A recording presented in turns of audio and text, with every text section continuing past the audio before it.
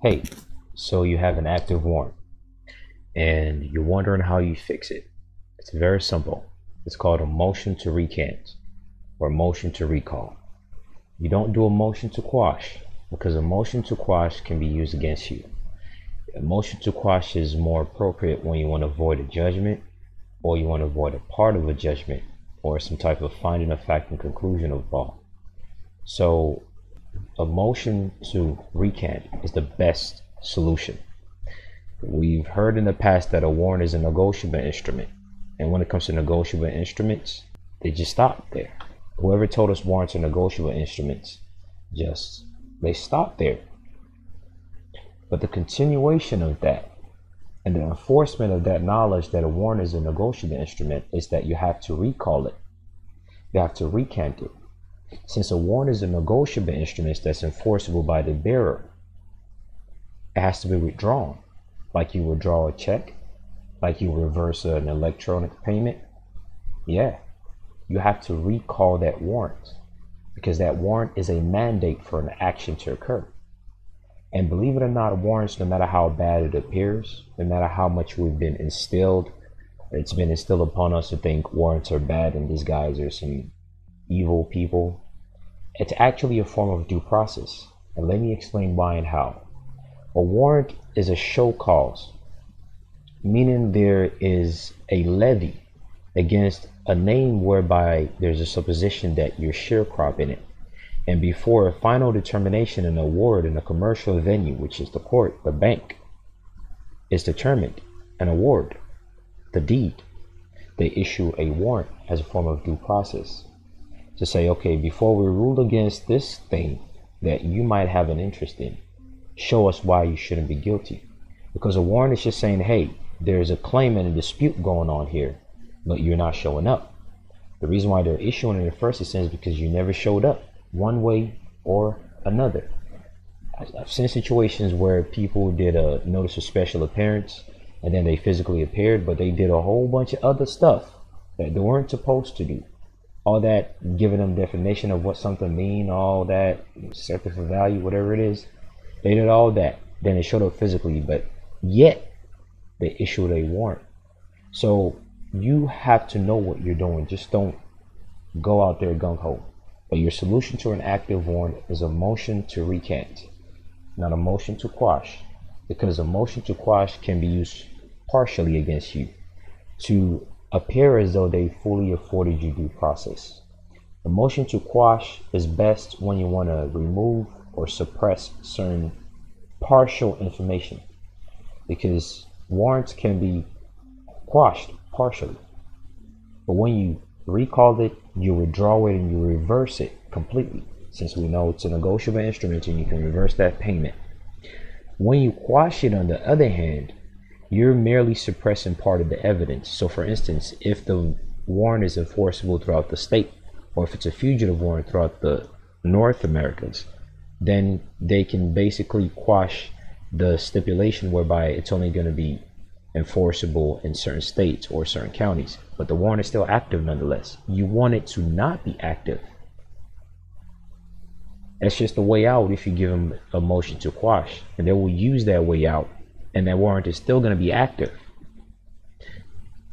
Some warrants expire. Some warrants are only enforceable for a certain period of time. Some warrants, if they don't stipulate the enforceable period, it's presumed to be perpetual. So now if you do a motion to quash, they will use that and say, yeah, we're forging a due process. We accept your motion to quash. We're going to quash the perpetuity and we're going to keep it active for 30, 40 years. What's the difference? If you're in your 40s or your 30s and the warrant is active for 30 or 40, what's the difference? It might as well follow you to the grave. So do not do a motion to quash a warrant. Do a motion to recant it, withdraw it, recall it, because it's a mandate that's based on due process. But there are two main conditions for a motion to recant to actually work. The first condition is good faith. The second condition is an emergency circumstance. Good faith in the sense that you're going to show up for the sole purpose of challenging the constitutionality of the case. Because if you don't bring that up and you're merely showing up, yeah, they will recall it, but it's also deemed and presumed that you've accepted the liabilities by showing up. called subject matter jurisdiction. The error in the name is cured when the body shows up. It's a maxim of law. The second condition, which is the emergency circumstance or the undue burden, is that you didn't show up in the first place, which caused the warrant to be issued because of some emergency circumstance. That way you demonstrate that you're actually still in honor within that commercial venue. So what is recant? To withdraw, to repudiate formally and publicly.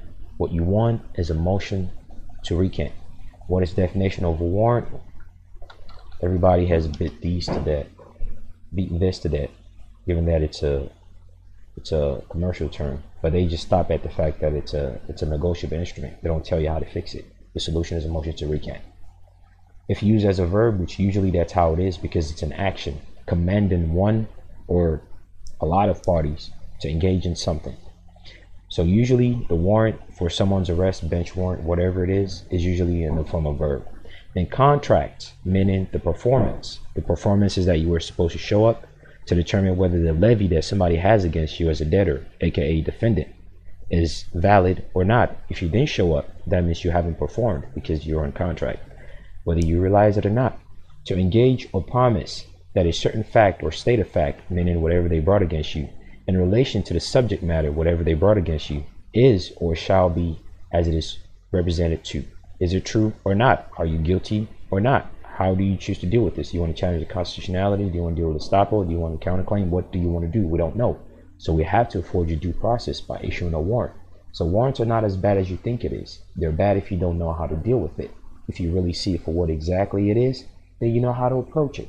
It's called a motion to recant under those two conditions of good faith and extraordinary circumstance or emergency circumstance.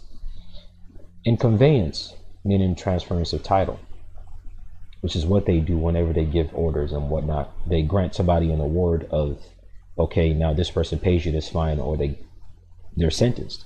And whoever the creditor is, which is a plaintiff, wins. And whoever the defender is, which is a debtor, which is you, who they're issued a warrant against, loses. So that is the conveyance of language. That is the conveyance of title. The title of who has the right of action, right of claim. Get it? To the contract, to the premise, to the facts, to the subject matter, to the claim being brought against you.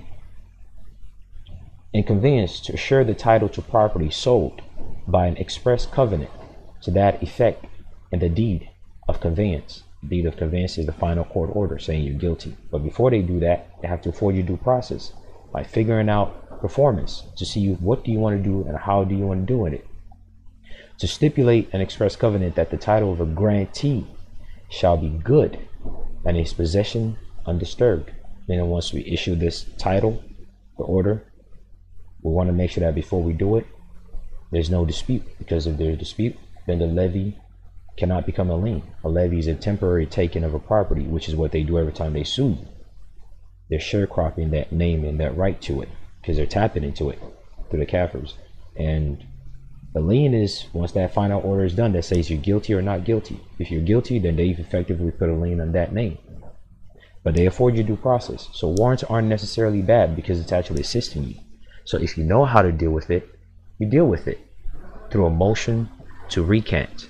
Now, someone that I know that does an excellent job when it comes to the preventative aspect of the headache of being arrested or being just snatched up through injunctive relief is Jonah Bey. So full 100% credit goes to him for that.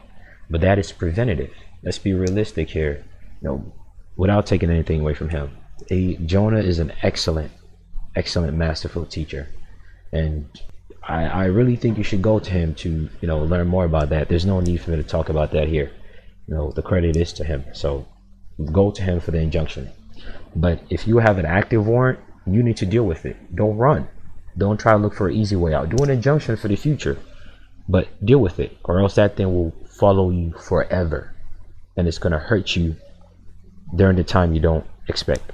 So do a motion to recant, motion to recall, because this is a negotiable instrument that is withdrawn or reversed. That's the solution to warrants. We've been told that it's a negotiable instrument all these years. Well, there's a solution. Withdraw or reverse that negotiable instrument, because the holder of it enforces it. The holder of it is whoever it's issued to, which is the sheriff, the police department, the state police, whatever, whoever, marshal, Those are the holder, so they can enforce that negotiable instrument. Get it? So withdraw it, recant it, motion to recant. That is your solution to an active warrant. And if you want further details, deeper details, and maybe some other things of this nature, go to my Patreon at Subtle Substance, and a lot more details and subtleties about things like this and more are went over. Best of luck.